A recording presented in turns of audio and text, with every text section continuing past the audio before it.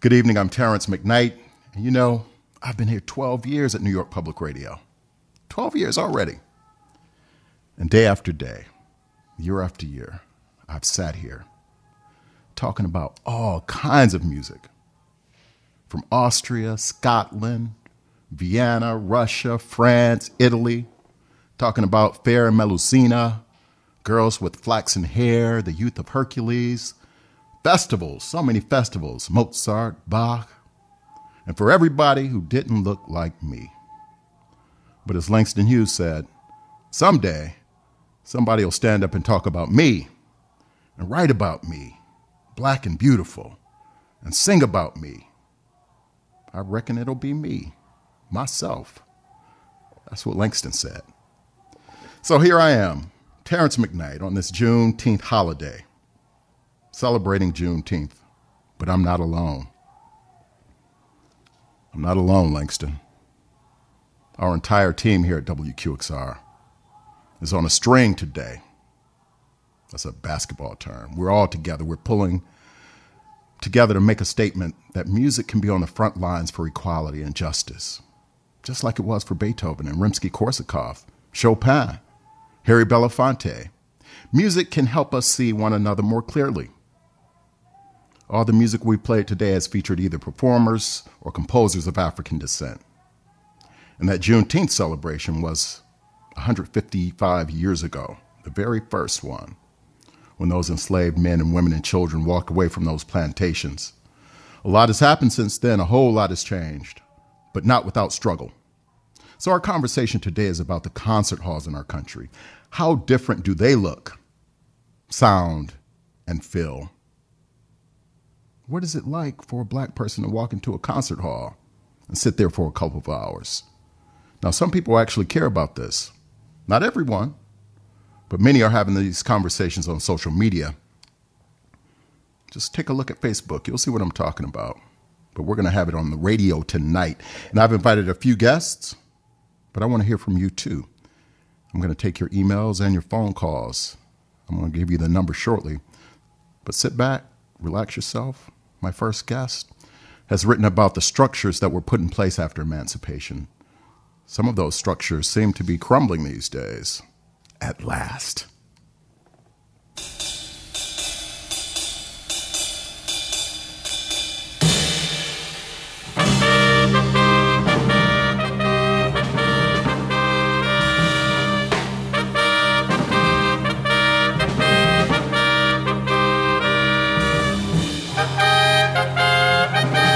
Khalil Muhammad is my first guest. He knows all about those structures. He's going to join us shortly. This is The Black Experience in the Concert Hall, a Juneteenth special from WQXR. Whisper, listen, whisper, say we're free. Rumors flying, must be lying, can it really be?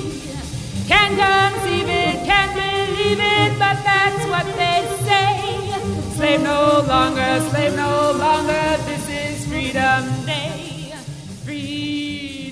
This is a special broadcast on a special holiday. June 19th is Juneteenth, celebrating the exodus of millions of African Americans from slavery. Let's talk about this with the former director of the Schomburg Center for Black Culture and Research and the current professor of history, race, and public policy at Harvard. He's also the author of The Condemnation of Blackness. Welcome, Khalil Muhammad. Thank you so much for Terrance for having me. Yeah, and happy Juneteenth, Doctor. Happy Juneteenth to you. Tell us, Khalil, let's jump right into it, man. How did the American government deal with those millions of formerly enslaved women, men, and children suddenly being free? What systems were put in place?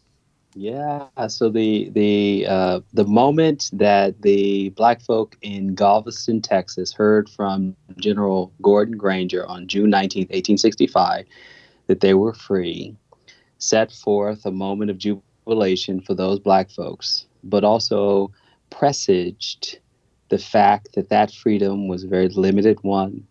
That was a freedom that was about working under new conditions, not under having the full fruits of one's humanity to come and go as one pleased. And in fact, Granger himself said, as he told those people who had been freed by the Emancipation Proclamation 2.5 years before June 19th, 1865, he said that the freedmen are advised to remain at their present homes. Imagine that, their homes, and work for wages. They are informed that they will not be allowed to collect at military posts, and they will not be supported in idleness either there or elsewhere. So he basically said, look, y'all's free, but y'all should stay where you are. You should keep working for the same masters that have owned you for all these years. And if you choose not to work, you shouldn't do that, because that's a bad thing to do. And so that set in motion really the way that we as historians understand what came next. 13th Amendment abolishes slavery except as punishment for a crime. Essentially sets up a situation where the criminal justice system becomes the primary instrument of racial domination in America that supplants slavery but continues to limit Black people's freedom. So as these people began to migrate into northern cities, millions, during the Great Migration, how did the government deal with that? How did they deal with this migration north?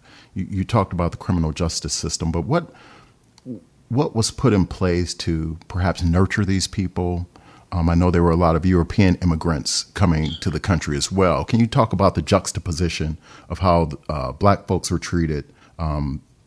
Systems treated those two groups differently. Oh yeah. No, it's one of the lesser known chapters in American history. So what we know is that in the South, we moved from the end of slavery to Black codes and convict leasing to lynch mobs to the system of Jim Crow segregation that defines the reality of African Americans until the Civil Rights Movement. Okay, everybody knows that, or some version of it. What we don't know as much about is, so what about the Black folk who leave the South pretty early on? They respond to the call for labor because of World War I. They come to places like New York, Chicago. It's those Black people that will eventually give rise to the classical musicians of the Harlem Renaissance period. And yet they faced some of the same kind of virulent racism in the North against their desire to live in a home of their own choosing, in a neighborhood that would provide them opportunities and a piece of the American dream, a chance to work in a factory or on our shop floor on equal footing as their immigrant neighbors. After all, they were Americans. The immigrants were not. They were newcomers to this country. And what they faced time and time again was various forms of segregation and discrimination that the police in particular aided and abetted. When they complained about racial violence, they were met not with protection and service, but with another form of state violence. And it's a pretty dramatic story that culminates in a series of race riots in the 1920s. Chicago is the most studied, produces a Blue Ribbon Commission. There's just unmistakable, clear evidence of police violence and state violence, and sets a pattern that continues into the late 20th century that we're still dealing with today. Khalil, what's at the root of this? Was there a notion of inferiority, Black folks being just naturally inferior? Yeah, so one of the innovations of the Enlightenment period was to reject religion as the basic way of understanding the natural world, and to insert a scientific understanding of how the world was organized. I mean, after all, it was Enlightenment musicians, people who could understand the relationship between musical notation and math, that gave us the genius of the classical form. And yet, and still, those same geniuses came up with the scientific defense of a new form of oppression, not because the way that one worshiped God was different than someone else, but in this case, because of the color of their skin. because of a notion of a primordial difference born of Africa as a place that was primitive and savage. And so this idea of white supremacy, born in the context of transatlantic slavery, lived on after the Civil War, lived on beyond Juneteenth, lived on basically as a defense of inequality. And because we've been teaching and telling Americans more or less the same story, which is that white is right and black is to be questioned, we are seeing the harvest of that white supremacist ideology play out in our present. Now, we're talking about the black experience in the concert hall. You're a professor of all those things at Harvard. How often do you go to the concert hall, Khalil? I don't go that often. I'm not going to lie to you. I know your children are musical, man. They took music lessons, and I'm wondering why. How come you, or what have you experienced something at a concert hall that makes you not eager to go back and hear, philharmonics and symphony orchestras and operas? I'll be honest. So my kids are special in the sense that they grew up in Indiana and Bloomington, Indiana, which has an amazing classical music program as well as a jazz program. And so they took a lot of collegiate classes in ballet. My son is trained as a classical guitarist. My children all play the piano. They learned classical form, but they all migrated to jazz and popular music because it spoke to them.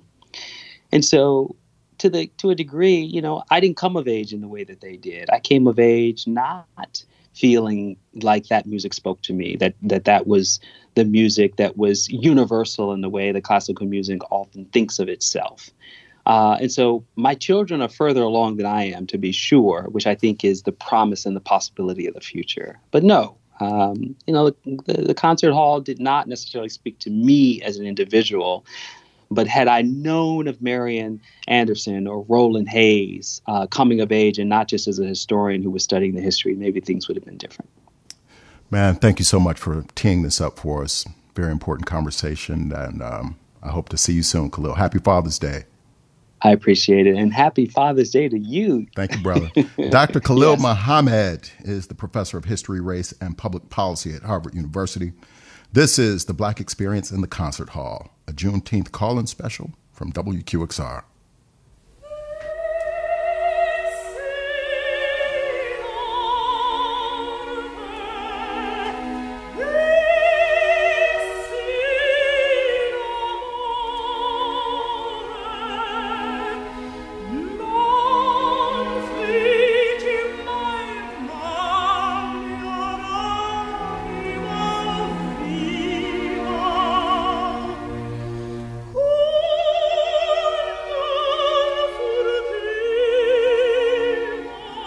That's Leontine Price we're listening to. But our next guest was one of the leading sopranos at the Metropolitan Opera in the next decade, the 60s and 70s. She was of that first generation of black stars at the Met. Her star still shines brightly. Stay with us. Martina Arroyo joins us next.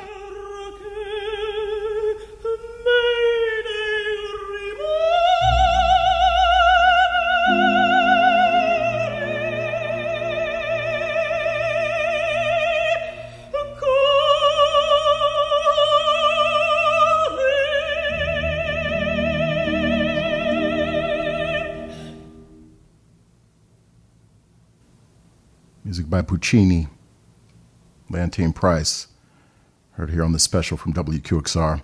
I'm Terrance McKnight. I'm going to be taking your calls later. Right now, on the phone with us, guess who? Martina Arroyo is here. Hey, Martina. Hello. Hi, how are you? I'm doing well. Did you hear that singing?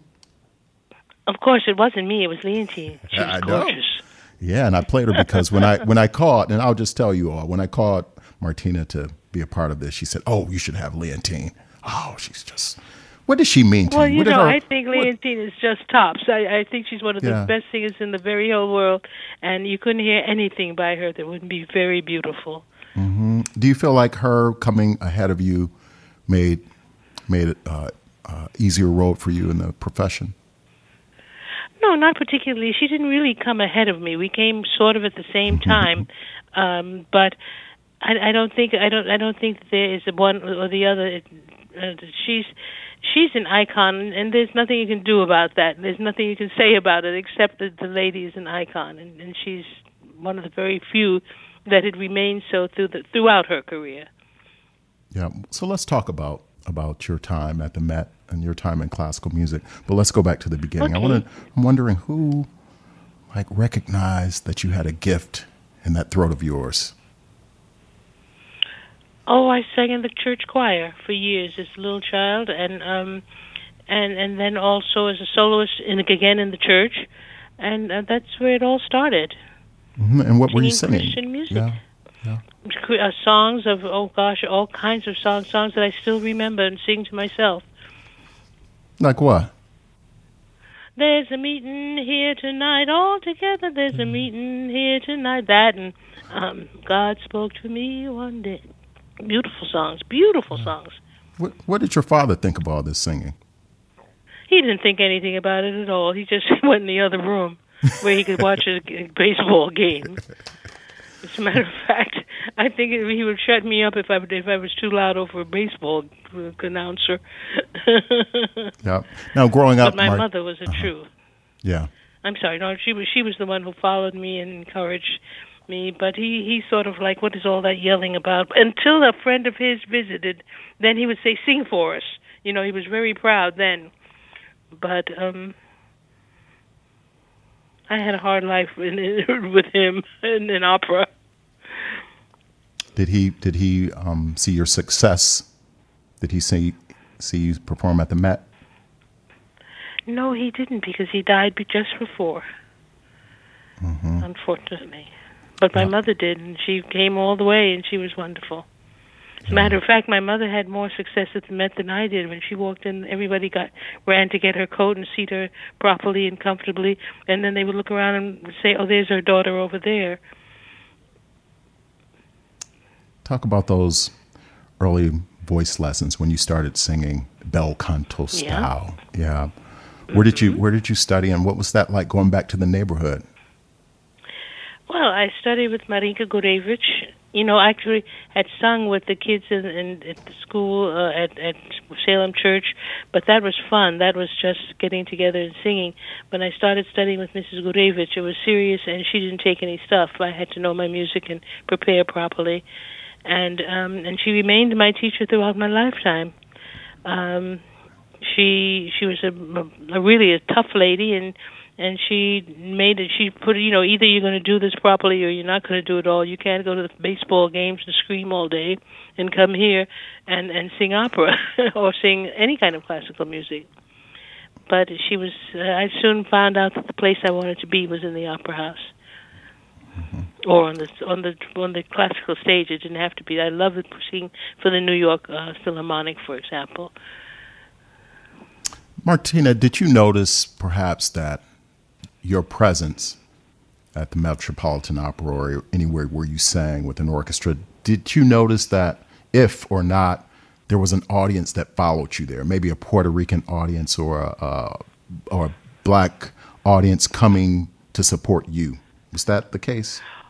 Oh, I think there were people who were very proud and who did follow, but not as many as you would think, because you have to first introduce people to a new idea. But there were those who came. I remember the very first night of the Don Carlo, my mother brought my aunt along, and my aunt had one of her wide-brimmed hats on, and she was asked by a lady something like 3 rows behind her, would she please remove her hoot, because it was too much. But I didn't have a big following. I had for church music, yes, but not for classical music. But I still studied the classical music, and very happily. They say separated most of my life, most of my early life. Mm-hmm. Now you work a lot with young singers. Your prelude to performance. Oh yes. Oh yeah. Oh yes. All these young you That's train. the part I like most. Yeah, these young singers get an opportunity to perform these roles with orchestra. Yes, I don't train them. I don't train them vocally. They come in with teachers, but they learn acting, which is very often a part that's not followed as carefully. They prepare the parts really very well. They're wonderful. The moment you introduce them to the idea of a new idea, they grab it and run with it. And it's great to see that happen and to see them take hold of the acting part of it, which is where I was mainly invested. Well, I say train because I've seen you around them, and I think just from being around you, they learn how to be. They learn how to be professionals. They get to watch you. Now. I bet all of them would agree with me. I'm sure all of them would agree with. I bet they wouldn't.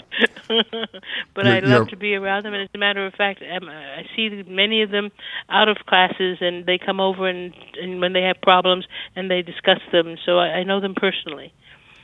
What do you make of this moment we're in right now? It seems like it's an opportunity where people are listening to each other differently, more compassionately. Are you picking up on that?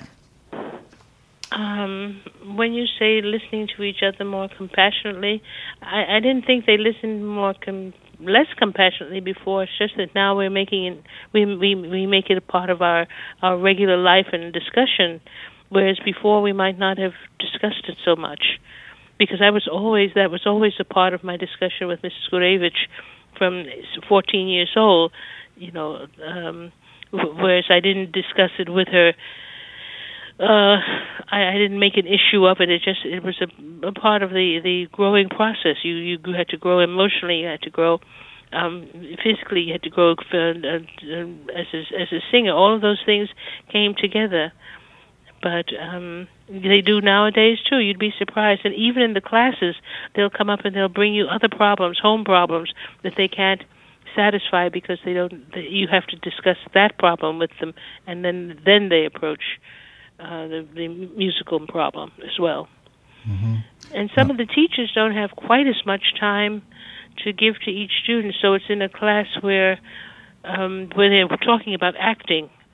That it becomes a part of the way of thinking. You have to bring it out of you. You just don't stand there and act the part. You have to live that part. Mm-hmm. Now, does that make any sense to you? Yeah, absolutely. Everything you say always makes sense to me. Not always. Most cases. Okay. There are a lot of people talking about what's happening at the Met or what's not happening at the Met, what's happening at the Philharmonic, what's not happening at the Philharmonic. When you close your eyes or when you think about what you would like to see in terms of racial equity or different programming, what do you think about? Well, I wish there would be more racial equity in something other than a production of Porgy and Bess. Those were some of the most glorious singers I had heard in a long time. I went to the opening night, and they were just fantastic. And I'd like to hear the performance was a success. But those same singers could do well in other operas and be able to show themselves not as a black singer, but as a singer who can take the job on. And I think that it will happen. I think that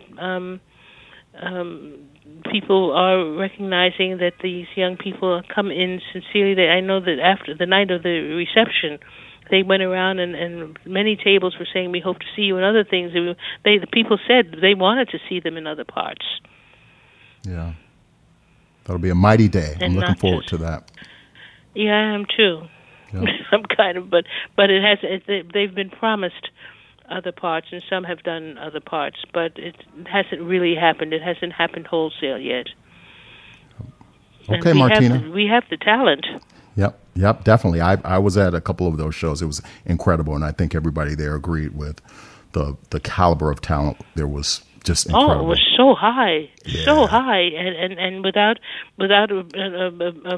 by your leave to anyone in the audience, they just stood and sang and acted that they were, and it wasn't because it was Porgy and Bess and they all knew it. No, baloney. It was because they did give that same amount of giving in any performance that they were part of. Yep. And I look forward to the day when we look at a schedule and say, not there's a black girl singing it, but there's so-and-so singing it, and she's wonderful, or he's wonderful. I think we've come part of the way, and that's good. That's very good. Thank you for being here, Martina. I look forward to seeing you again soon. It's my pleasure. Okay. Thank you. I do too. Take care. Okay. Have a beautiful weekend.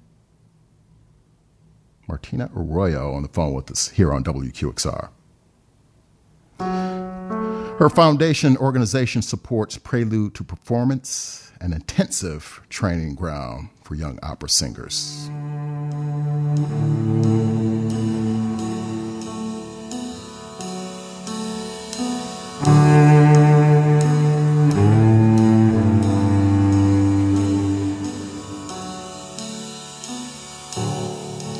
I'm Terrance McKnight, and we're talking about the Black experience in the concert hall. You just heard from Martina Arroyo on the special Juneteenth program from WQXR. No matter where you're listening from, if you go to orchestral concerts, chamber concerts, new music concerts, opera, very few people of color. Jesse Rosen is president of the League of American Orchestras. He's going to join us on the program next. I'm going to open the phone lines a little bit later. Now, if you're a Black conductor or musician and you show up in concert halls to do your work, you have a unique story, enlighten us. We want to hear from you. Our number is 646-435-7280. Write this down. 646-435-7280. Here's a call out for all you Black conductors and musicians working in the concert hall. Jesse Rosen joins us next.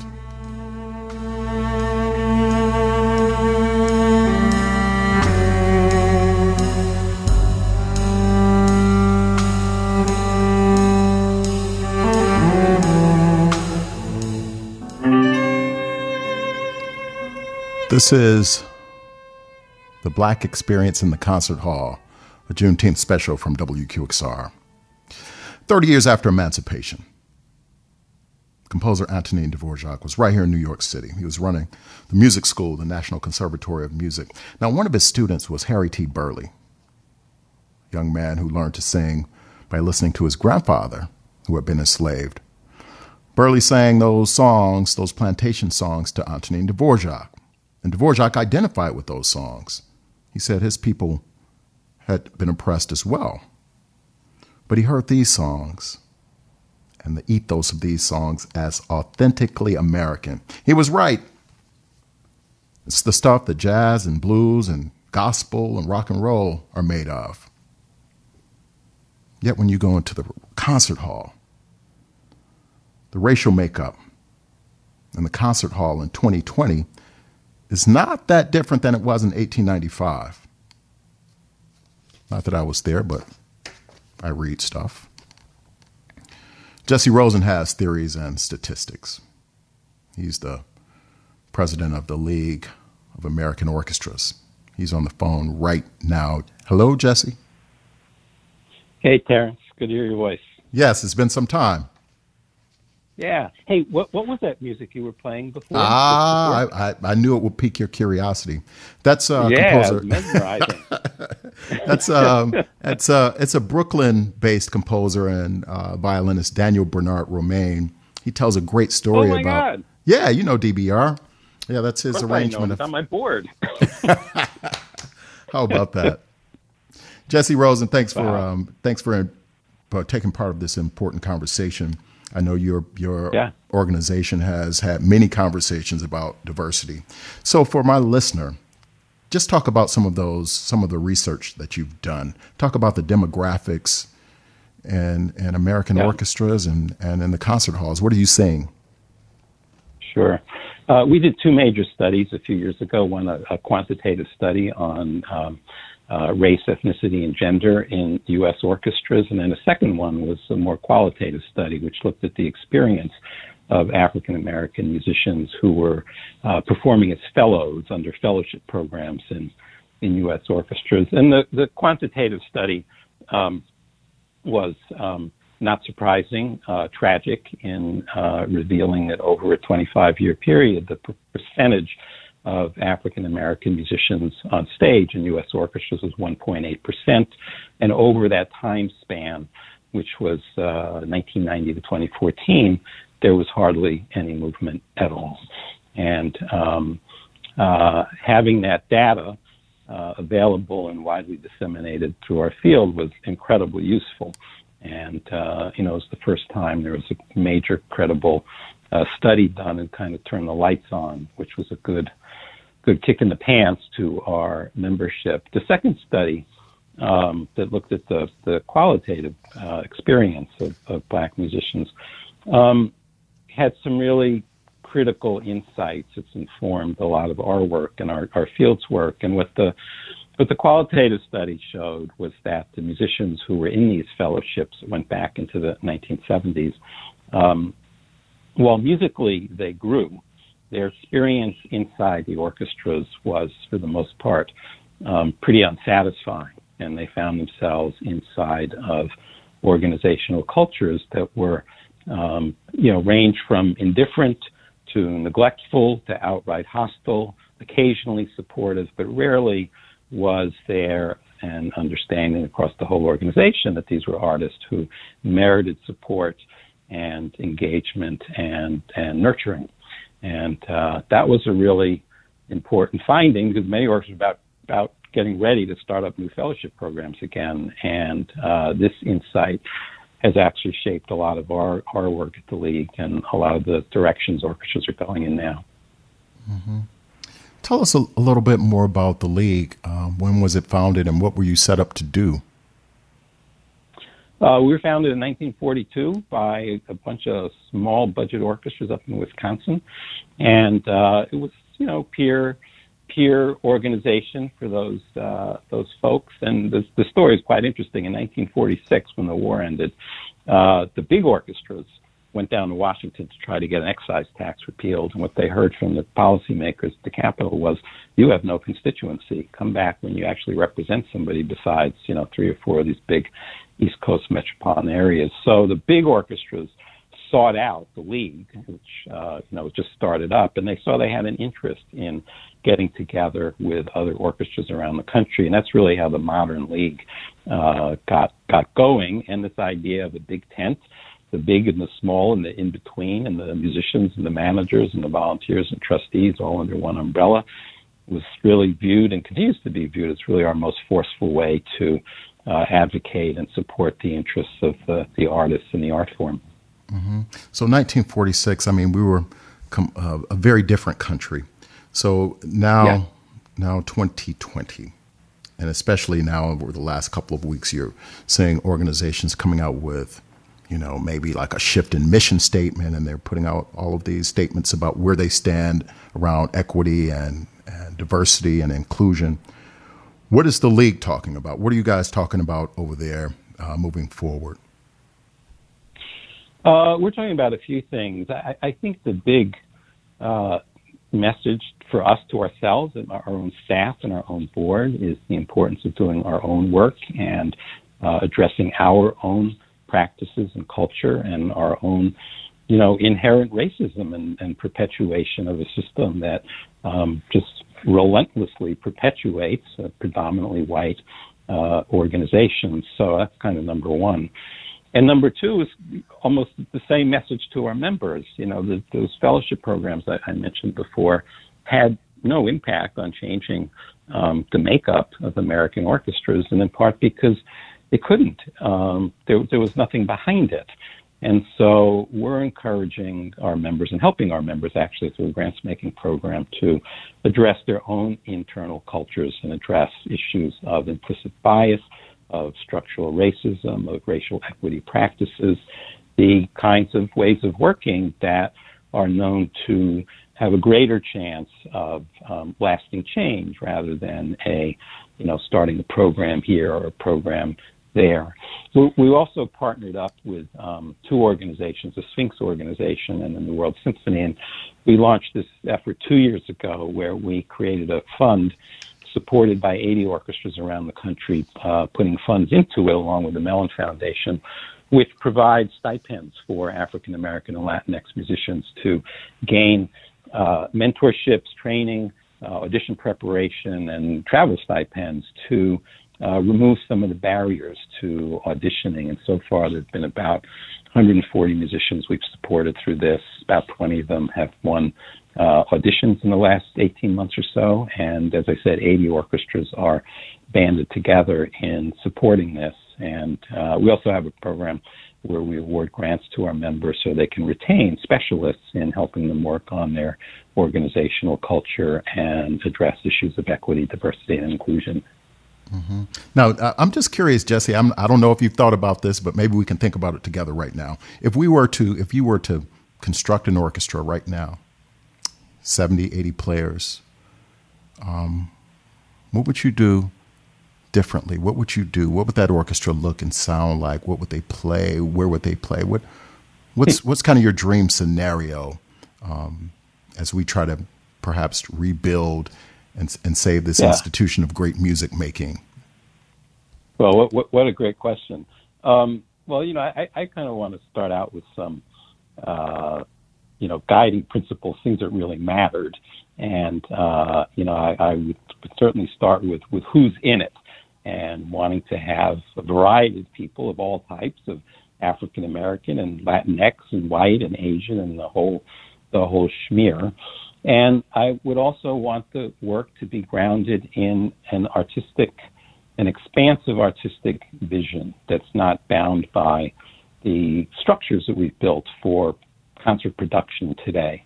I think the work really needs to begin with a kind of fresh reimagining of what's possible in terms of repertoire, in terms of the engagement with the audience and the public, the roles of musicians.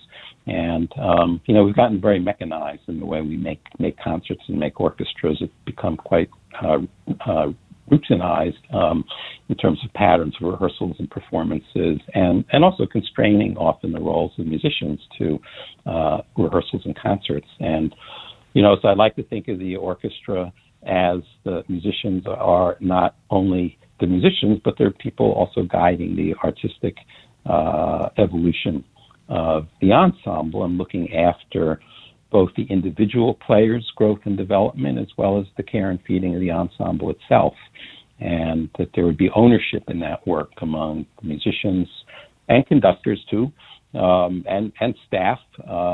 Right now we're very compartmentalized. Everyone has their own special role. But, we know from quite a few models that there are ways to break down some of those barriers and really, I think, strengthen and revitalize the artistic work of an orchestra. So those some early thoughts. And you came up with that on the spur of the moment. That's pretty impressive.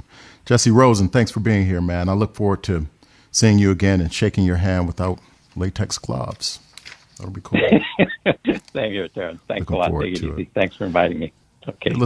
You're welcome, man. You're listening to WQXR. This is a special Juneteenth special, the Black Experience in the Concert Hall. I'm going to take some calls.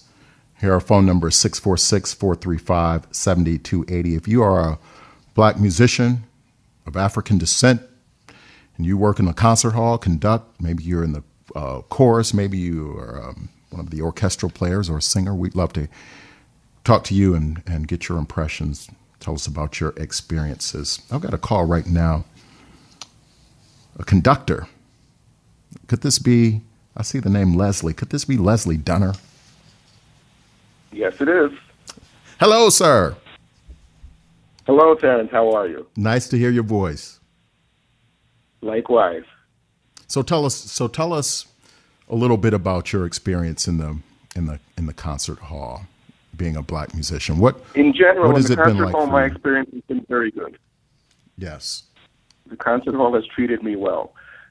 Some of the difficulties we have is not so much in the concert hall, it's getting to the concert hall and what happens after the concert hall.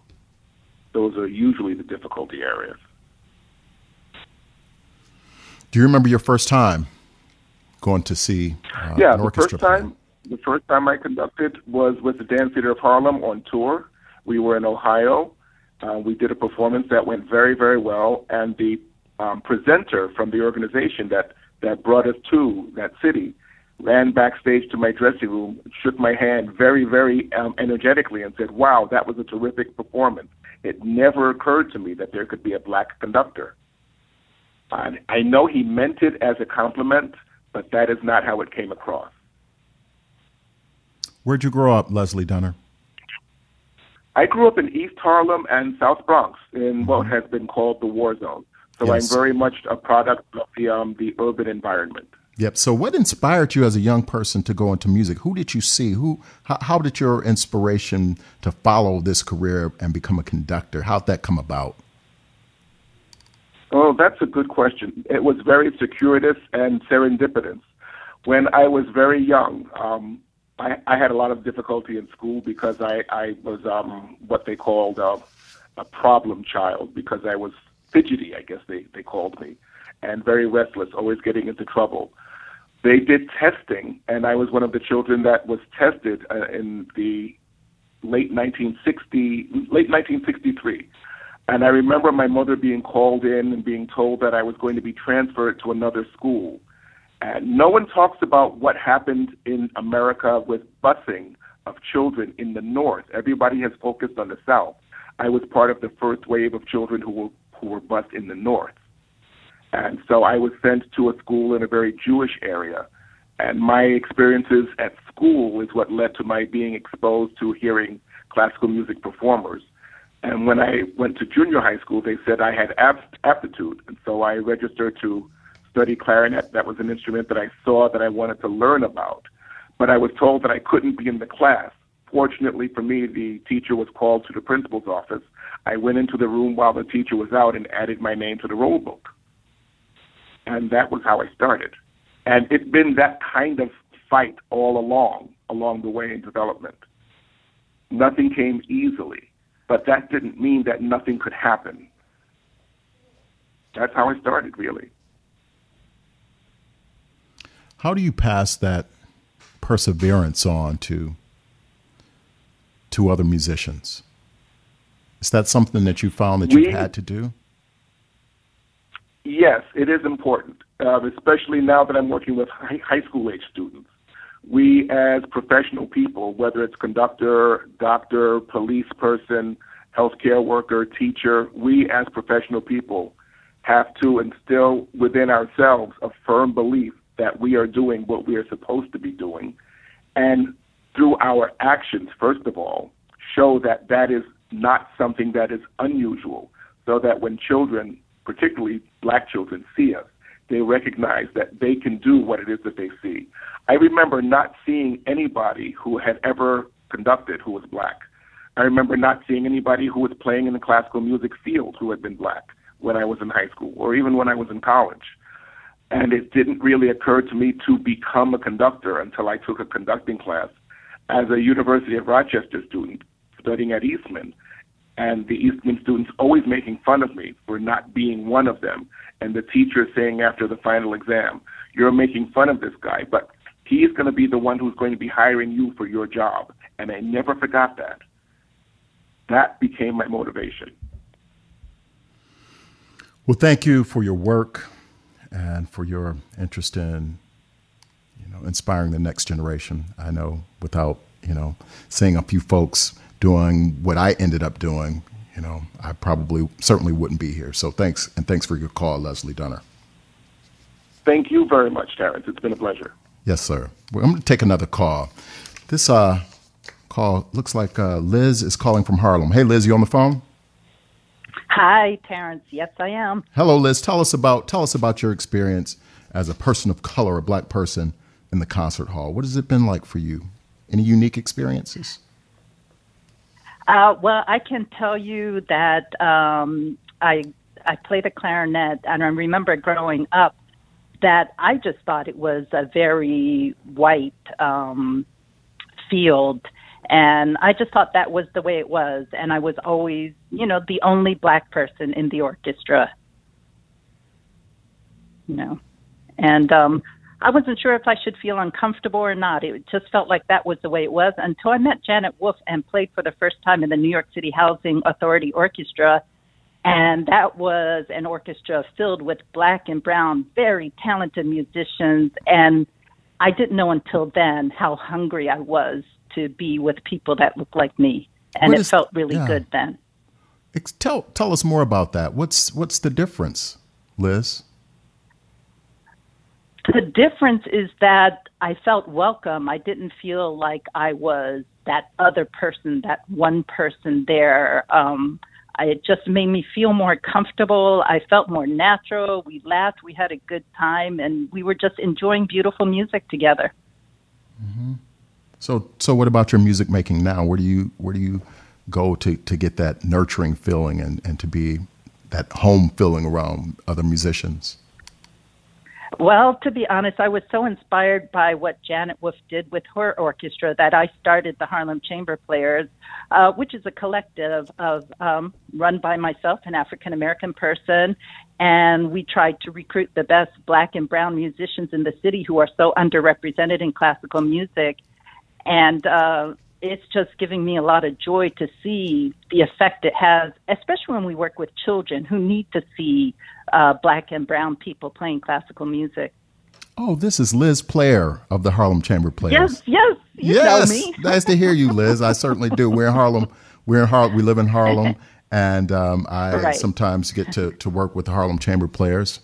And I thank you for calling, Liz. We're going to take another call from Dee Dee. Keep doing what you're doing, Liz. You're making a difference up here in Harlem with all those chamber concerts and everything that you do. We appreciate you. And I know some young people are being inspired when they come to see you. And I know our Harlemites up here enjoy seeing that orchestra and those players up at the Schomburg and wherever you perform. So thank you for the work you're doing. Thank you. Good night. Dee Dee is calling us from Staten Island, WQXR. Dee Dee.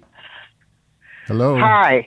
Yeah, the first thing I'd like to say is everybody always talks about Leontine Price and Martina Arroyo. What about Denise Graves? What about Barbara Hendricks, Kathleen Battle, Jessie Norman? And what about the early ones like Matilda Dobbs?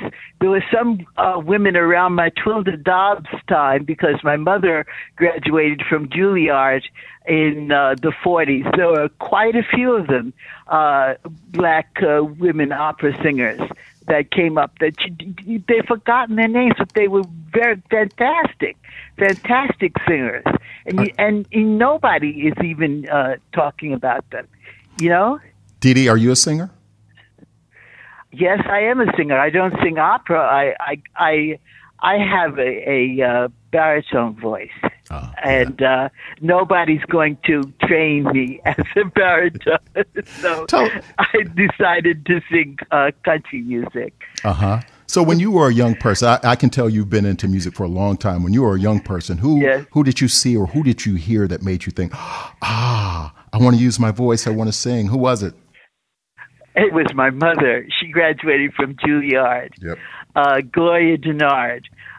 She ran a place called Manor House Workshops, which had classical and jazz workshop in East Harlem for 50 some odd years. She just recently passed away, but she was a great influence in my life. And then my grandmother, who was Maud Bascom Cummings Taylor, who taught in Brooklyn, in Bed-Stuy. She taught classical piano. And just thousands of beautiful Black people came through there. And I was telling the other guy, you know, it's the strangest thing. I was immersed in this, and like there are certain songs by Rachmaninoff and by Chopin that I actually attribute to Black Americans because the way they interpreted it. I just see Black people when I hear that song. It's amazing. Dee Dee, what can we do to make this experience more welcoming for our young Black children? What can we do? I don't know. It's too late. I think it's too late. It really is. It's just too late. Things have gone too far.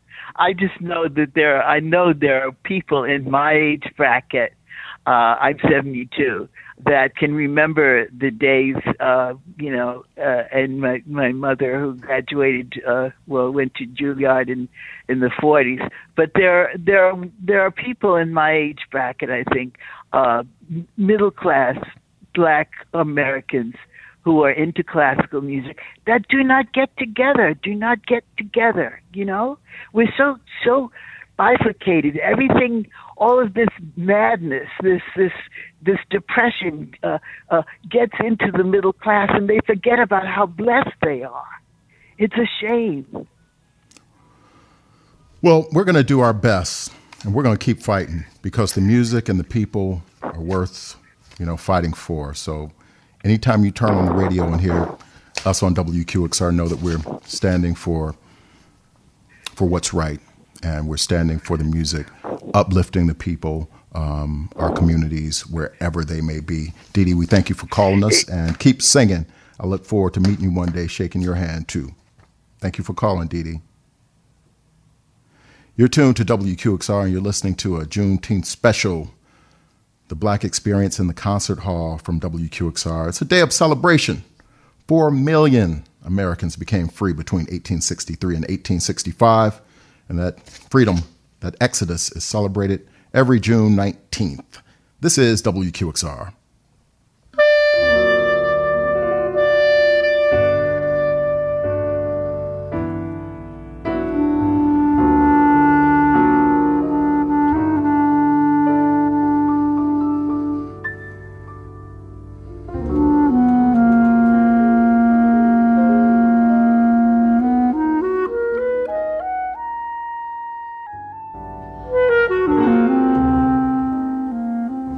You're tuned to Classical New York at 105.9 FM and HD.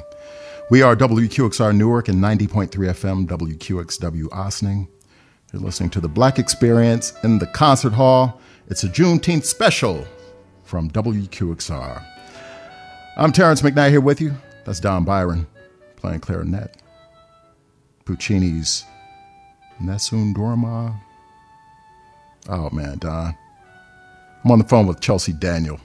She came our way a couple of years ago. She was our intern, and she and I went out to lunch one day, and she talked to me about being a student in Texas. Talked about studying piano and trying to perform music by black composers on her recital program. And that was a challenge for her. Chelsea, are you there? Hi, Terrance. I'm not making this stuff up, right? You were telling me about. No, you're not. Tell our listeners, tell the folks listening what you told me. Yeah, so my background is I started learning classical music when I was about 5, and I never knew that there was any such thing as a black classical pianist or a black classical musician that looked like me ever. So then when I went to college, and I was lucky enough to have really great professors in my musicology classes who taught me first about Chevalier de St. Georges, who was, a contemporary of Mozart, a black composer and violinist. When I was like, wow, I didn't know these people existed. So I became really curious and started learning a lot about these composers. And I stumbled upon Margaret Bonds, and I played her music for the first time. And her music made me fall in love again with classical music. In a time when I felt super disconnected from it, I was really tired of feeling left out, having people question me on, like, are you part of the studio? You look different. Why are you here? I felt tired of kind of approaching the music in a different way than everyone else, because my background was I learned music by ear. And so I went to my professor and asked him if I could play an all-black program, because I was so excited to introduce this music to my colleagues. And he wasn't very happy with that request, mostly because he said it didn't fit the standard, and that the other professors wouldn't know how to grade me based on that music. And so that made me feel like that music wasn't good enough, and that I should play what is considered standard, which is not music by black people or people who look like me. And it made me question, why am I doing this? Am I not standard enough for classical music? So that's kind of the story. I'm wondering about, Chelsea, when you,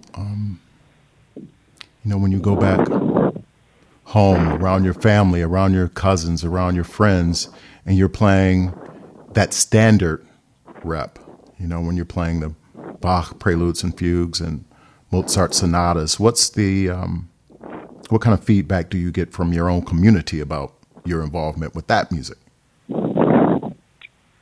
Yeah, I think everyone's always really impressed. It's the music that everyone knows. And so they're like, oh, you can do that too. That's really amazing. But I noticed when I started playing music by Black composers, there was this new, fresh excitement that I had never experienced while I played classical music that made me more excited to learn.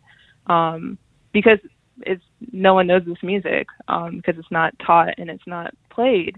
So I felt like me being a classical pianist and me doing what I was doing had more purpose. I was introducing this new culture, this new side of this music that was really impactful and moved me a lot, and in turn moved a lot of the other people that I would play for.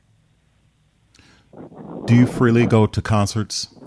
I mean, like, do you just go to concerts. Oh, yeah, so-and-so, this pianist is coming to town, or I want to hear this orchestral piece, so you just waltz into a concert hall? Is it that simple Definitely. for you? Yeah? And what's the feeling like? What do you feel when you get there? Do you feel at home?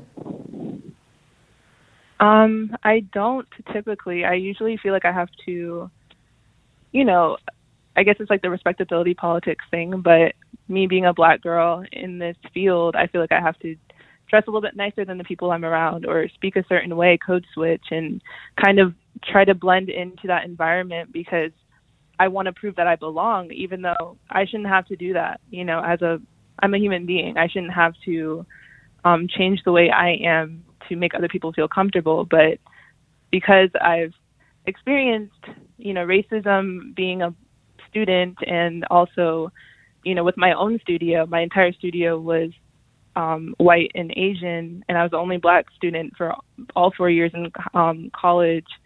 People would ask me if I was with them, are you with the other people in the studio? So I always had to work extra hard to try to prove that I belonged with everyone else. Okay, let's swap stories. I got one for you because you just reminded me of one. I was in graduate school, and I was accompanying in a studio, an instrumental studio, and it was early in the semester. No, it was probably October or so. So, a couple months into the semester, and I'm on the elevator, and a professor gets on, and he says, "How's the basketball team?" I was in grad school, and I was like, "Basketball team? I didn't even know we had a basketball team here." He said, "Aren't you on the team?" I said, "No, man, I'm accompany in your studio." He said, "Oh." Wow. But to counter that, I had a professor, a piano teacher named Mark Boozer, who introduced me to a lot of music by Black composers, William Grant Still and Florence Price and others.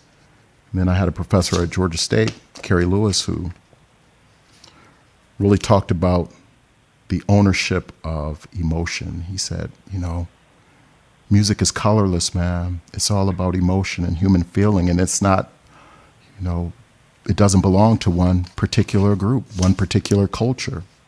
It's beyond that. And take ownership of these Rachmaninoff preludes that you're working on, because you understand what love feels like. You understand what pain feels like, just like any Russian. So take ownership of this music. Chelsea, what kind of advice have you been given? What teacher said something to you that made a difference, that enabled you to get that degree, to keep playing, to want to keep going to concerts, to just be you in that space? Yeah, I mean, those are really great words. I've experienced similar feedback. My professor, when I was in high school at UNCFA, University of North Carolina School of the Arts, he told me, he was like, "Chelsea, you have something to say. Like, it doesn't matter what you're playing, like who you are and the sound that you create and what you do with the music is unique and to you, and that is special, and that's something that people need to hear." And whenever I feel down on myself about this art form or who I am, if I feel like I'm not good enough, I just remember that no one else can play that Rachmaninoff prelude the way that I play it. And that's good enough, even if it's not perfect. That's a good word, Pastor. I'm going to let you go with that, Chelsea, and I look forward to seeing you again and hearing you play. And so congratulations on your achievement, and happy Juneteenth to you. See you next time. Happy Juneteenth. Yes, that's Chelsea Daniel. She was our intern a couple of years ago. And since then, she's gone on to get her bachelor's degree. I'm Terrance McKnight, and you're listening to The Black Experience in the Concert Hall, a Juneteenth special from WQXR.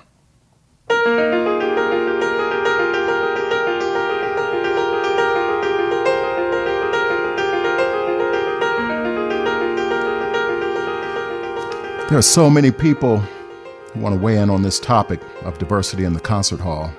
Panels go on all over the place about this very topic. If you look on Facebook, you'll see what I'm talking about. Now, my next guest, Greg Sandow, he's a journalist and a professor at Juilliard. He's been talking about this for a long time, way before I met him. We're going to talk to him later. We're going to talk to Wynton Marsalis later. We're going to talk to you later because I'm going to give you the phone number and hopefully you'll call us. But up next, we're going to hear from the man who wrote this music. His name is Alvin Singleton. He's a Brooklyn-born composer.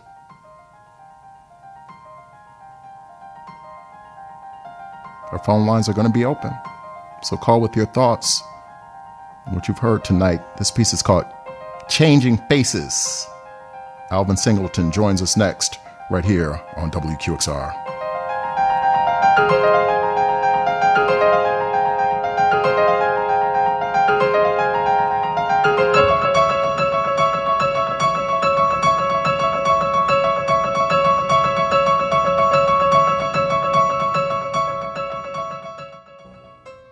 Alvin Singleton, I think you're on the phone. Hello. Yes, I am. Hello, Happy Alvin. Juneteenth. Happy Juneteenth to you. Yeah. Now, my acquaintance with Alvin Singleton goes back to my student days in Atlanta when he was the composer in residence with the Atlanta Symphony Orchestra. I was in the Morehouse Glee Club at the time, and we sang one of his compositions, and I still know the melody. And I guarantee you that most of those brothers who sang it with me, still know that melody. I'm just going to prove it to you. Alvin had written a song that dealt with the drought in East Africa. And I remember this melody. We are hungry. Wow. Did I get it right? Fallen crumbs, right, Alvin? Yes, exactly. It actually was about hunger. It's from an Indian proverb: an ant could feed a family from the fallen crumb of an elephant. That's right. That music was so important to us because you were important to us because our professors told us how important the work you were doing was and how significant it was. You followed T.J. Anderson as a composer in residence with that Atlanta Symphony Orchestra. T.J. was there when Robert Shaw was there, really pushing the envelope on integrating Symphony Hall in Atlanta. And then you came and you built on that. So exactly. Yeah. Tell us about that time, Alvin, with the Atlanta Symphony. It was a very exciting time for me. In my mind, it was experimental because I never thought that would happen. I had been living in Austria for 13 years, and all of a sudden I got a telegram that Robert Shaw was interested in having me come to Atlanta to be composer in residence. And of course, this was a surprise and a shock. And at that moment, I had to confess that there was a God. So I came to Atlanta. I didn't know what to expect, but it was so hot. It was in the middle of August. I hadn't experienced anything like that before because Austria in the summer doesn't get that hot, although I grew up in New York. But the environment was very interesting. Of course, the orchestra was on vacation, and I knew that the population of Atlanta was a large black community. But when the season opened, the people who attended concerts were mostly white. And then there was only, I think, one person who was black who was in the orchestra. So this immediately... Yes, exactly. This bothered me because I living over in Europe, I'd forgotten all of that. Although I did come home every year to visit. But this was a surprise. And it was just... So I never thought that I would be in that field. I just like creating things. And I grew up in a jazz neighborhood. And all of my friends were relatives of jazz musicians. And I really loved jazz. I loved the idea of just making up things, just improvising. But I could never do it as well as they could, or I could never do it to my own satisfaction as to whether or not I liked it. So, in a sense, that's what I do anyway. I improvise and I find images in the music that I like, and I write them down. How do you write, Alvin, for an audience that you know doesn't look like you? You're writing a piece of music, and you know that when it's performed, that audience isn't going to be, the people that perhaps that you grew up with or the families of those jazz musicians. It's going to be a different audience. Do you write for that audience, or does it matter the audience you're writing for, the creative process? No, it doesn't. No, it doesn't matter at all. And no matter who's out there listening, you have to write for yourself. You have to write. You can't put down something that you're not in tune with. So I write things that I like personally. I like it. Of course, I'd like it if somebody else likes it, but I'm not going to change anything for that reason. People talk about microaggressions. Oh, I'm sorry. Go ahead. Finish your thought, brother. No, go ahead. Go ahead. People talk about microaggressions. You're a composer. Chelsea, my previous guest, talked about, she hadn't seen any black folks doing what she wanted to do, knowing that there were black composers or pianists. I'm wondering about your experience. Are people surprised to know that you're a composer and wondering what that means and what does that mean for you? That unawareness, that ignorance about black composers. Well, I think that goes a lot. Goes with some white composers too, because the white community doesn't understand or know much about history and classical music, and then so that makes it even more difficult for black composers. And I just don't like the idea of calling myself a classical music composer anyway. And it's built upon, what I do is built upon culture, things that I grew up hearing, things that I participate. I sang in the church choir. I went to jazz concerts. I very rarely went to classical music concerts. Although when I was in school, I got a job working at the New York Public Library, the large library with the two lions in front, in the music division. And I was it was only a reference library. People would come in and look up the books or the music that they wanted, and they'd ring a bell, and I'd go in their stacks and get it and bring it to them. After a while, that part of the library closed, and it went to Lincoln Center. So the library in Lincoln Center is that original library that I worked in. And then from there, I got a job working as an usher and a ticket taker at then Philharmonic Hall. And that was when Leonard Bernstein was the conductor of the New York Philharmonic. And there, I was convinced that I had to be a composer because of Bernstein did all of the Mahler symphonies. And when I heard the Mahler Second Symphony, the Resurrection Symphony, I knew I had to do this.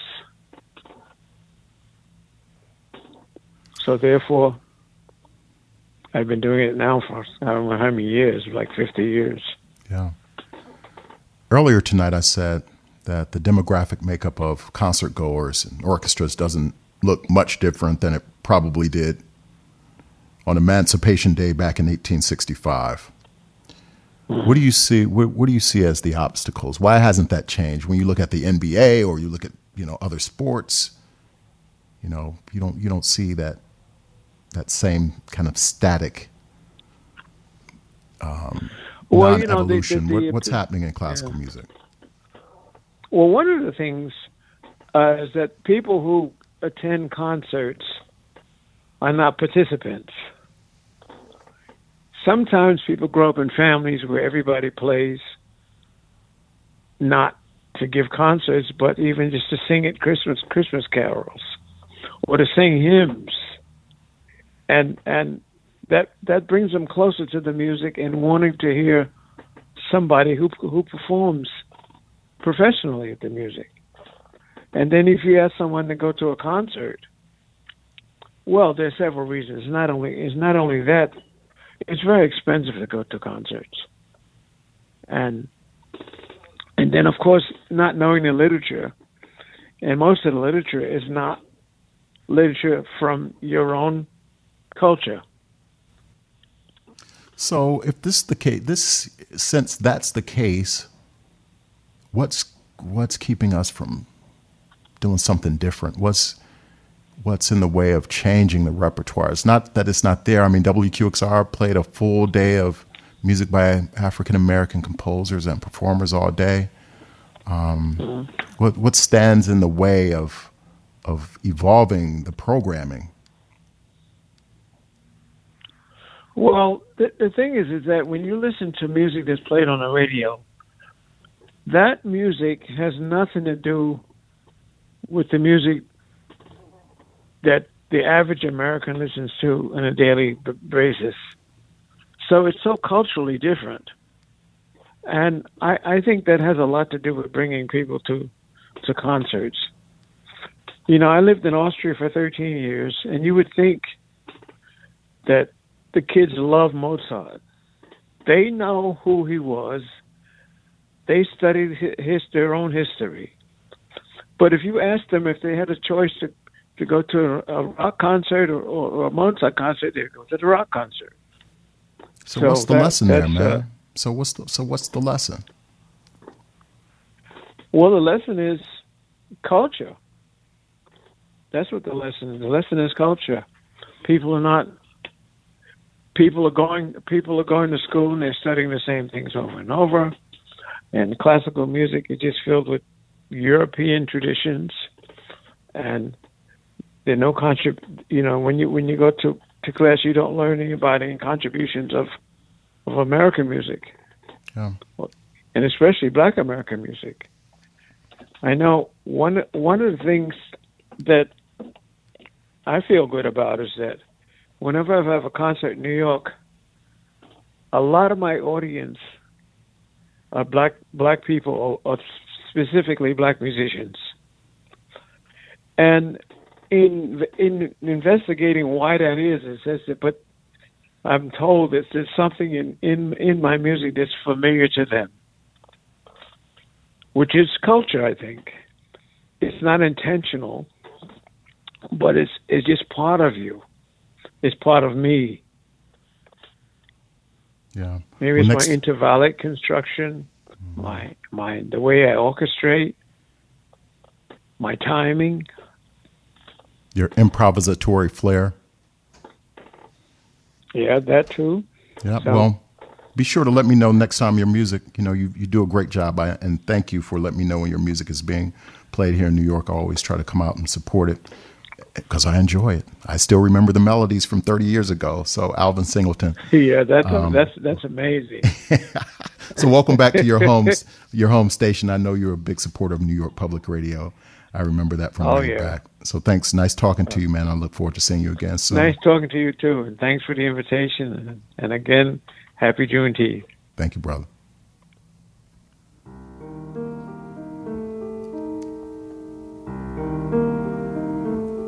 Oh, you're listening to The Black Experience in the Concert Hall, a Juneteenth special from WQXR.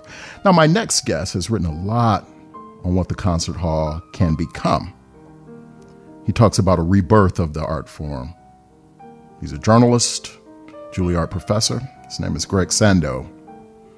pick up the phone right now, because he's going to join us in our next conversation. I want to hear from you, too, about anything that you've heard tonight. We've had a lot of folks talking about this idea of race and music and the concert hall and the Black experience. I want to hear from you, no matter what you look like, no matter what your name is, where you come from. 646-435-7280. 646-435-7280. Looking forward to taking your call. Stay with us. Greg Sando is next.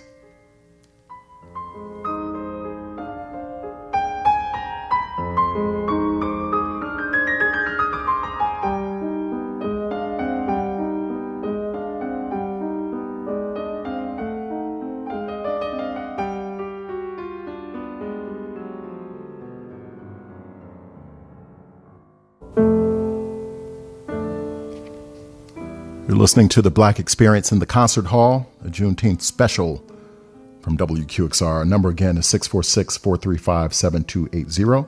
646-435-7280. If you just want to write and send me a note, you can email me at terrance@wqxr.org. Joining us on the phone is the professor, the journalist, the critic, Greg Sando. Hey, Greg, are you there? I am there. I'm smiling. Just at the thought of talking to you. I know, man. Hey. I've known you since my my whole time here in New York City, which 12 years now, man. Can you believe I've been here 12 years? And we both have young kids. That's true. How about that? How about that? Now, you write a lot about the future of the concert experience. What is so disenchanting to you about the concert experience as it stands? Oh, you know what Marlon Brando said in The Wild One? What you got? It's complicated, you know. I don't see much of myself in it. And that has not to do with being white or black. It has to do with what my culture is. You know, I love classical music. I've been into it since I was 9. But I can tell you a story. I did tell it to you on the phone previously, that one of my students at Juilliard told me. He was new to New York, and a member of his family who'd never been to New York comes to visit. And she's so excited by the variety of people in the streets. Just so many different kinds of people, so many lifestyles, so many ethnicities. Then they go to a concert, and she walks in the concert hall and says, "Where is everybody?" And so I kind of feel that way about classical music. It's pretty great. But where is everybody? Where is all the stuff I hear about? I particularly had a reaction when Little Richard died. I've been listening to him since I was 11. And he's on the front page of the New York Times for his death. Likewise, Washington Post. And I'm thinking, with him and with rock and roll, came this really ecstatic wildness into music and this raucous sound. And I don't hear that in classical music. I hear a lot of great stuff that's kind of mellow on the whole. I hear Hungarian folk music in Brahms, which everybody makes a big thing about. But, you know, how about all the American music, mostly these days black and black-derived, which kind of dominates our culture? I don't hear that. So that's a part of it, Terrance. That is a part. What are the obstacles as you see them, Greg? Why aren't we programming this music? Why don't we hear this music in the halls? Well, you know, wasn't it Chelsea Daniel who loved her, by the way, what she was talking about when she wanted to play music by black composers? She's told, well, you know, that's not really major stuff. That's not what we need you to be playing. So I think it's kind of the veneration, the worship of the classical canon. And anything different from it is kind of marginal. So as long as that is front and foremost, as long as we're dealing with like statues of great figures, very hard to get anything else in there. And when you don't have anything else, you also don't get anyone else. Do you find that the industry is changing, is catching up to your way of thinking about where this needs to go? Well, there have been a lot of changes. I will say that. And I must say, one of the great moments for me was after many years of agitation, I saw a change happening, and it was happening without me, and it wasn't stuff I necessarily would have thought of. And that was pretty great, seeing it have some momentum. But that said, some of it I kind of like and I kind of don't. There's a whole emphasis on the community, but a lot of it is bringing our greatness to the community and not listening to the community and finding out what the community is into. I remember when Carnegie Hall and the Berlin Philharmonic taught black kids in Harlem to dance to the Rite of Spring, and some classical music people were in tears. I said, and I hear that Carnegie Hall did not like this at all, where did it occur to people in Carnegie Hall to go to that community and learn how to salsa dance or produce a hip-hop record? And I don't think that kind of thing does occur to them. And then the things my old friend Jesse Rosen was talking about, and he is really one of my oldest friends, but the League is so determined, especially when you read their press releases about their current diversity initiatives, to really change things and to make some motion in that intractable, to use their word, number for the percentage of black musicians on stage. But they don't announce any goals. They don't say, in 3 years, we're going to see a dent in that. They just said, we're going to hire consultants so that these orchestras can talk about their institutional culture. And I think that number should change next year. And I think there are ways in which it could if they really wanted to do it, if they made it a top priority. Certainly if their funders said, if you don't do that, no more money, they would do it. But I remember reading that Tonin had a black comedian on WQXR Bell, and he said that TV networks should show their data. What proportion do they have of people of color at different levels of their production? Release the data and vow that in a year it's going to look different, and then come back in a year and show that it's different or show that you failed. I would like to see the League and other people in classical music do similar things. I know they're sincere in what they say, but show me the money, so to speak. Mm-hmm.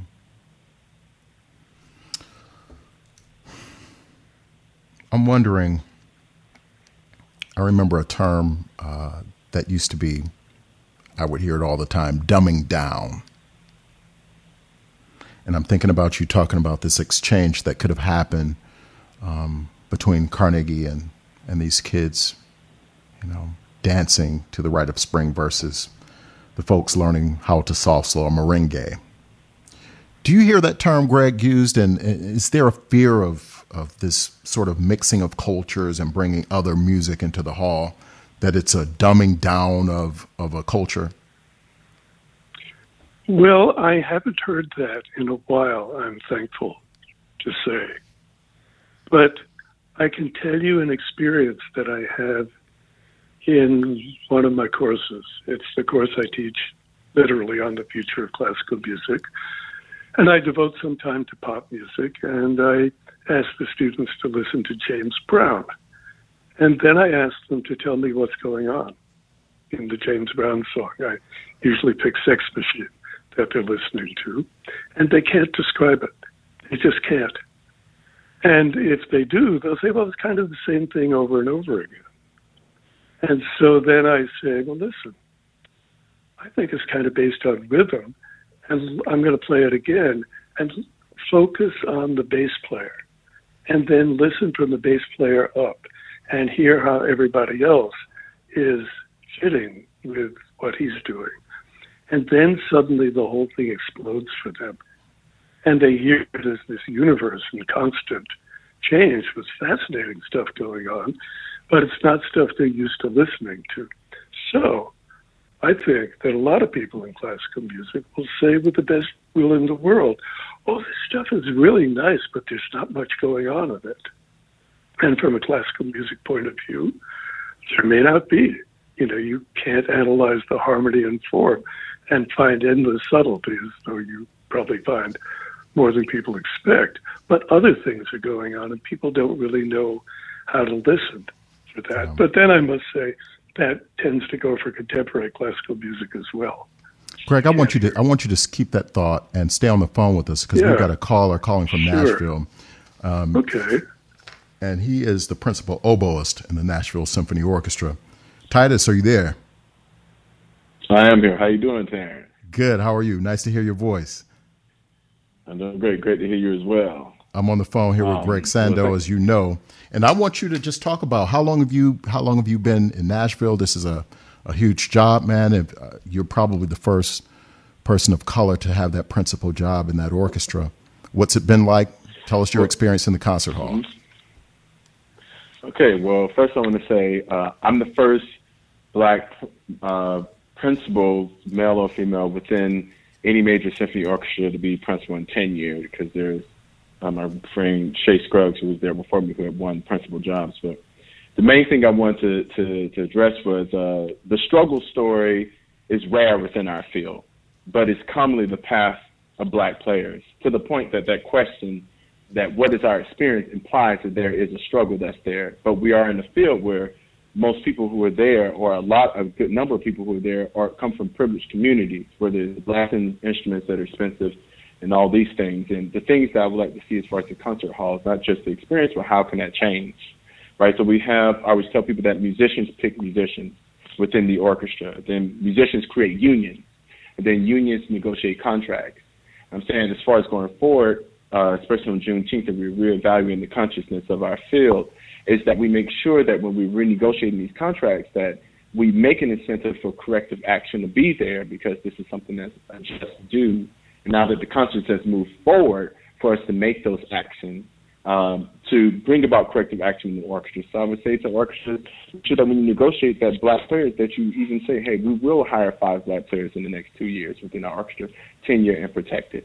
We will have black administrators, board members, staff, and all those things.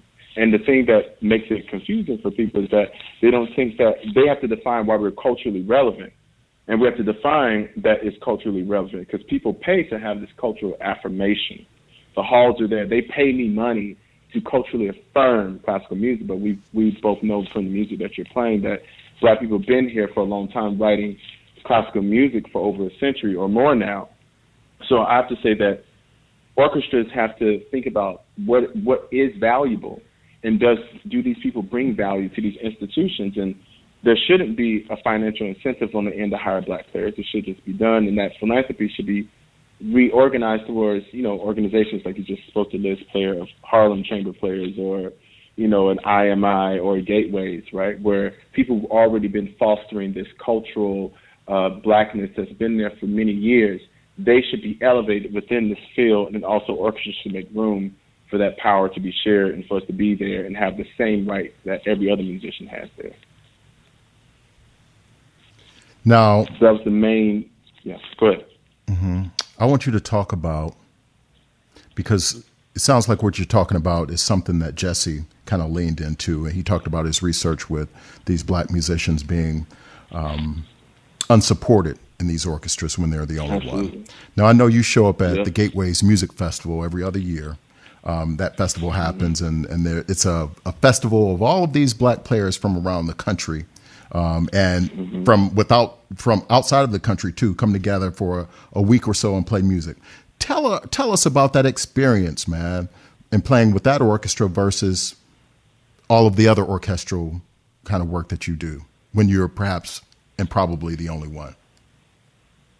Absolutely. I mean, at Gateways, man, it's like it's like a family reunion, Someone asked me recently, how does it feel? What is the biggest thing that you feel being in the concert hall? I said, belonging.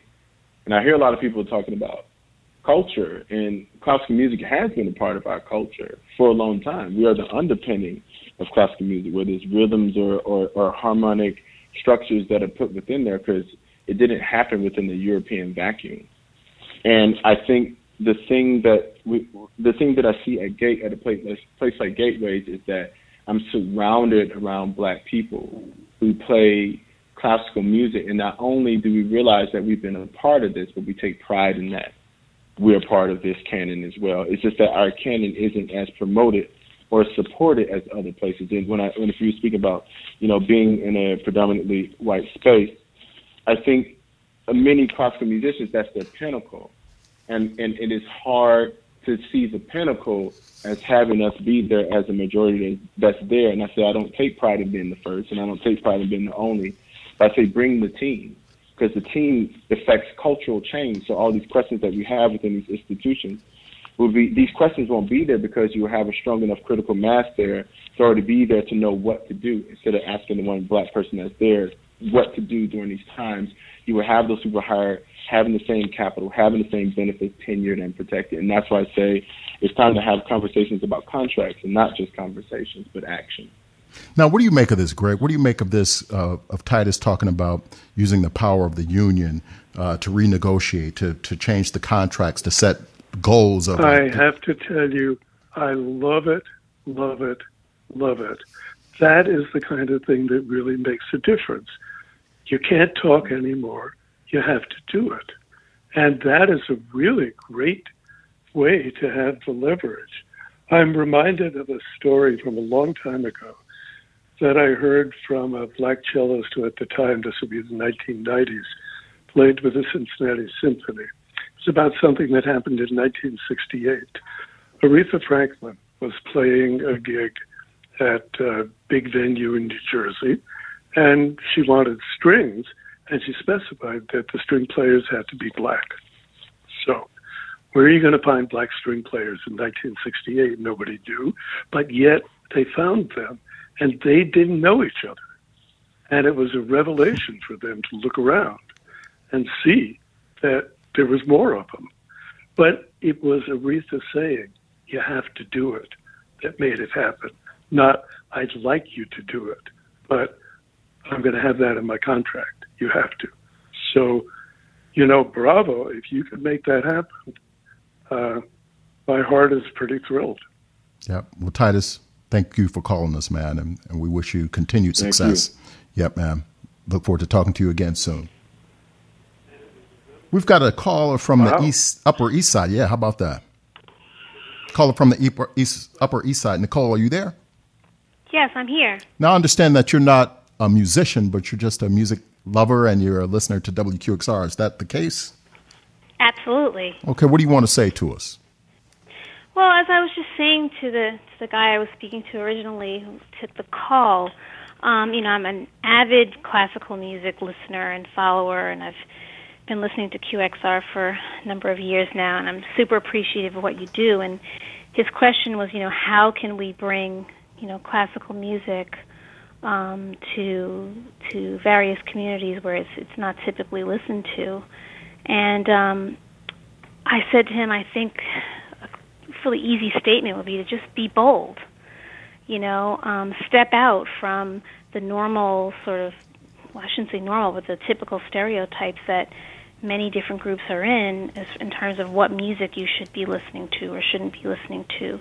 And I think in schools, primarily, we're taught that classical music is something listened to by, white men wearing wigs. Violins are associated with, people who just are so polar opposite from yourself. And that's so far from the truth. And I love that QXR brings that culture and music and knowledge to another level. If only people could just listen to it more often. And I kind of feel like no matter where you live, it's 145 in Edgecombe or Chancellor Avenue in Newark, if you love this music, then go for it. Be bold. And listen. Don't let anyone stop you from a passion that you may like. I think a lot more crossover in music now than when I was growing up in the 80s, but when I grew up, I think classical music was never crossed over, even now. It's just something that people don't think you should listen to. I know I listen to it at work occasionally, and people sometimes think, wow, how did she get into classical music? It's because I love it. It's pretty simple to me, you know. And I think I would love to see that happen for young black people. And when I heard Miss Chelsea Daniels, that's what really prompted my call, because I just love hearing that she's obviously been bold and followed her passion, and she had, you know, the ability to play the music and to really be involved in the music. But if you're just a listener, you can do the same thing. You know, I've been blessed to have grown up in a multicultural environment, and you know, even if not, you should still go for it. You know, I mean, my uncle grew up listening to Peter Frampton, Cream, and you know, I was always around music, so for me it was a little bit easier. But I still think you should go for it, and I wish that schools could really bring that to sort of a comfortable center, so that people who are not from certain socioeconomic backgrounds or races can just embrace this music, because I think it really brings a depth of culture and positivity to anyone's life. And I wanted to say that. Well, we certainly appreciate your call. My goodness. Yes. Nicole from the Upper East Side. Keep listening to WQXR, and when we do something that you enjoy, let us know. And when we can do better, you let us know. You can always email me. Always. I'm at Terrance at WQXR.org. You guys do great. I appreciate everything. Okay. How about that, Greg Sando? Well, you know, I say that to my students, really. If you want people to listen to your music who aren't listening to it, go out and be yourself with it. Yeah. And tell people you love it, and tell them why you love it. But don't say, oh, classical music is great, classical music is special, with the implication that they have to like it, or else somehow they're not cultured, or that they need to learn a great deal about it. And then I think it has to be played with a lot of enthusiasm. I've heard in my years in the business too many routinely good performances, and not enough that jump off the stage. Yeah. Well, thanks for all the work you do, Greg, and you know, and moving the conversation forward and keeping the hope alive. And in terms of, you know, the concert experience being more about our culture and our young people being able to... Do you think I could tell one quick story? One story, man. You got it. Yep. Yeah. Well, Margaret Bonds, there's a composer whose name has come up here. She wrote an orchestral piece about the Montgomery bus boycott, and she wrote it at the time the bus boycott was happening. So it was not performed then, and in fact it has never been performed, although with the revival of her music there is now a performing edition of it, and it was supposed to be premiered on April 25th in Georgetown University. Of course it was not, but they will do it as soon as they can. But imagine if that piece had been performed in the 60s, just at the time of the bus boycott and Martin Luther King and the Civil Rights Movement. And imagine if there had been other pieces by black composers, and some of them maybe by composers who weren't black, but on black themes and with black relevance. Can you imagine where classical music would be today?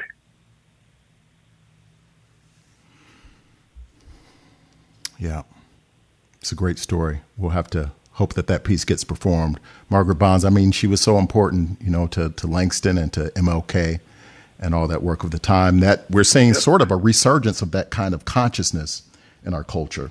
And I'm looking forward to hearing what folks will write coming out of this experience. Greg Sando, thanks for joining us here on WQXR on this Juneteenth You're so welcome.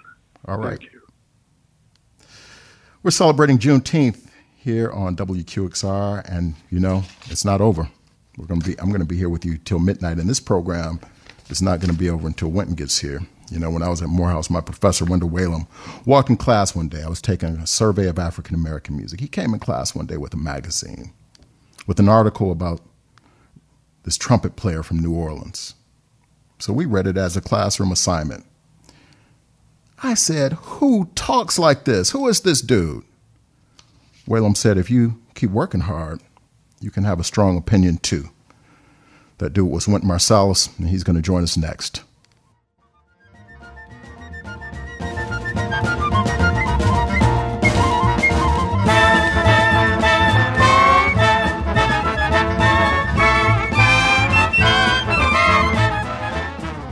Jubilo.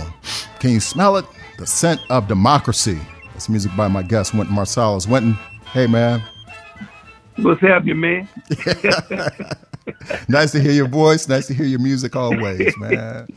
It's good to talk to you, man. Yes, sir. Now, we've been talking for the last 2 hours just about the Black experience in the concert hall. For the last 23 hours here on WQXR, we've been playing music by Black performers and Black composers. You've been featured throughout the day. You know, I just talked about that article from, you know, way back that really influenced me and made me think that I could survive here in New York. And so I owe a lot to you being bold and you being standing up for the people, man, and standing up for the music. So thank you for that. And thanks for taking our call, man. Yeah. Thank you so much, man. Now, yeah, absolutely. Now, the last time I heard a piece of your music was, I think it was a blues symphony. It was at Lincoln Center a couple of years ago. And I remember you played that symphony, and then you guys came out and played an encore. And I was so moved because nobody wanted to leave.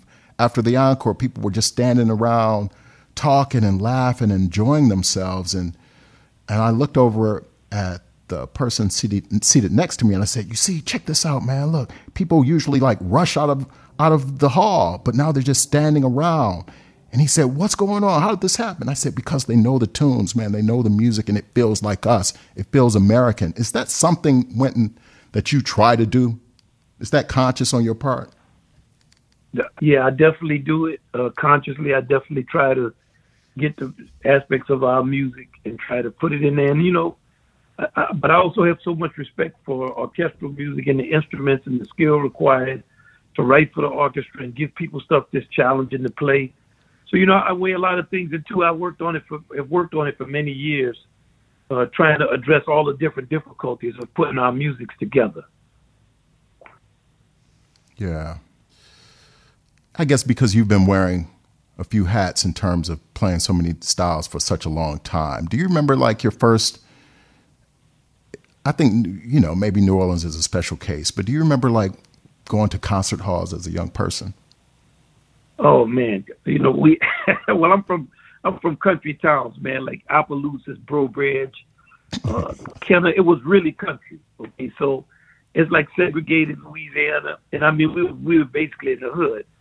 And I had a good time, man. I always could play ball, and I did all that. I never really went to any classical music, but my mama one time, my father wasn't home, he was on the road, got 4 of us. It's just when the first 4 boys, my other 2 little brothers had not been born yet, and we got our clothes on, man. We had all our stuff. We would get out the Sears catalog, and we drove to New Orleans. We had a Volkswagen van. I'll never forget it. And we went to the concert hall to see the New Orleans Philharmonic play. I don't remember what they played. I might have been like 10 years old. But we never really were around white people because we grew up in Kenner and strictly segregated. We started going to white school after Martin Luther King got killed, but we never were in a white social environment. And that was just a case you went to school and you came home. Man, we looked like we was from another planet when we walked up in there. You know, just I don't want to laugh. We were so country, and my mama from the St. Bernard Projects, man, she didn't really like classical music, and she was like, she just knew it was something she needed to take her kids to. And man, we sat up in there, and everybody was looking at us like, how did y'all get in here? What? Nobody was mean to us though. We were so out of place. Everybody was cool, and we noticed it was a black dude in the orchestra. Richard Harrison was his name. So me and my brother was joking about classical music. We had never listened to it. You know, we listened to what's on the radio, James Brown, Marvin Gaye, Motown, and my brother said, man, I see a black dude in the orchestra. And we said, yeah, man. He said, man, but he's playing flute. So we thought, damn, flute. You know, at that time, we was like, not on the flute. And we went home. We heard the piece, and we went home, and we were like, man, that is some of the most boring stuff we ever heard in our life. We will never go hear this again. So that's the one concert experience we had when I was a kid, like before preteen. But then when I was 12, everybody would sit, and the black people sat in the back of the streetcar, and the white people almost never came in the back. And I had my trumpet case, and a guy got on the streetcar at Loyola University and walked in the back and put his trumpet case right next to mine. So I was kind of trying to play him off a little bit because I didn't want to have no problems, you know. And I thought, man, this dude is bold to come back here like that. And he put his case right down next to mine, and he asked me, are you a trumpet player? So my first inclination was to be jive. But I was like 12, maybe almost 13. He was like 19 or 20, college age. And so I said, yeah, man, yeah, I'm a trumpet player. He said, hey, man, I'm going to give you this album. I want you to listen to it. So then I had to smile, man. I couldn't be jive. I said, I'm going to stop worrying about these brothers. I got to address my man. So I addressed him, and I told him, thank you. He gave me a record. And I saw it was a classical record, and my heart kind of sank, like, damn, classical music. But I looked at the record. It was of a French trumpet player named Maurice Andre. And I turned the record over, and I read the liner notes. And the liner notes said his parents was coal miners. And I said, man, a dude's parents mine coal, and he played classical music on a trumpet? Damn, I can't wait to go home and hear him. And I went home. I adapted my man. I can't remember his name. I never developed a relationship with the guy who did that for me. But I did dap him and show him the proper respect. And I went home, and I put that recording on. Man, Maurice Andre blew my mind.